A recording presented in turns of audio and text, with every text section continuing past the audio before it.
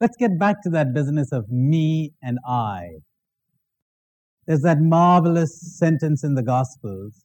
One finds it in most religious literature, and all religious and spiritual literature, mystical literature, about dying to the self, about denying oneself, about losing the self. Remember? All right. How does one lose oneself? Ever tried to lose something? That's right. The harder you try, the more difficult it gets if you really want to lose it. When you're not trying, then you lose things. You lose something when you're not aware. You drop it. Or how does one die to the self? We're talking about death now. We're not talking about suicide. We're not told to kill the self, but to die. And to deny the self. Does that mean one causes pain to the self?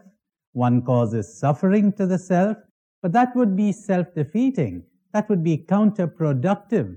You're never so full of yourself as when you're in pain. You're never so centered on yourself as when you're depressed. You're never so ready to forget yourself as when you're happy. Happiness releases you from the self. It's suffering and pain and misery and depression that ties you to the self. Look how full you are of your tooth when you have a toothache. When you have no toothache, you're not even aware you've got a tooth. Or that you've got a head, for that matter, when you have no headache. But it's so different when you have a splitting headache. So it's quite false, quite erroneous to think that the way to deny the self is to cause pain to the self, to go in for abnegation, mortification, as it was traditionally understood, and to cause suffering.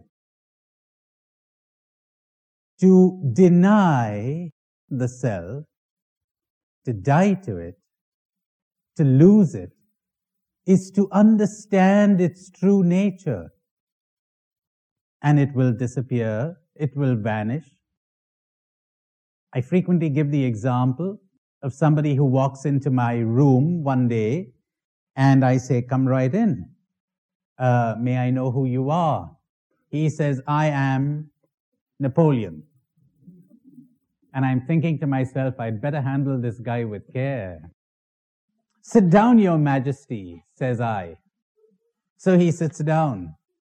And I say, "What can I do for you?" And he says, "Well, they tell me you're a pretty good spiritual director, and I've come up with a spiritual problem. I'm anxious. I'm finding it hard to trust in God because I've got my armies in Russia, see? And I'm spending sleepless nights wondering how it's going to turn out." And I say, "Well, Your Majesty, I could certainly propose something for that.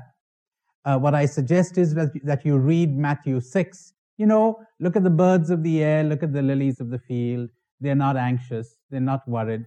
By this stage, you're wondering, by the time we get to this stage, you're wondering, who is crazier, he or I?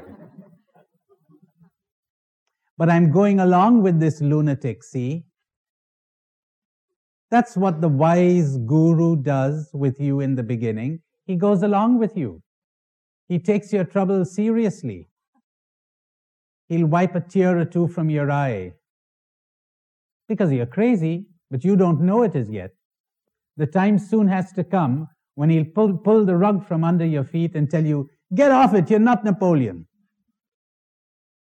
In those famous dialogues of Catherine of Siena, God is reported to have said to her, "I am he who is. You are she who is not."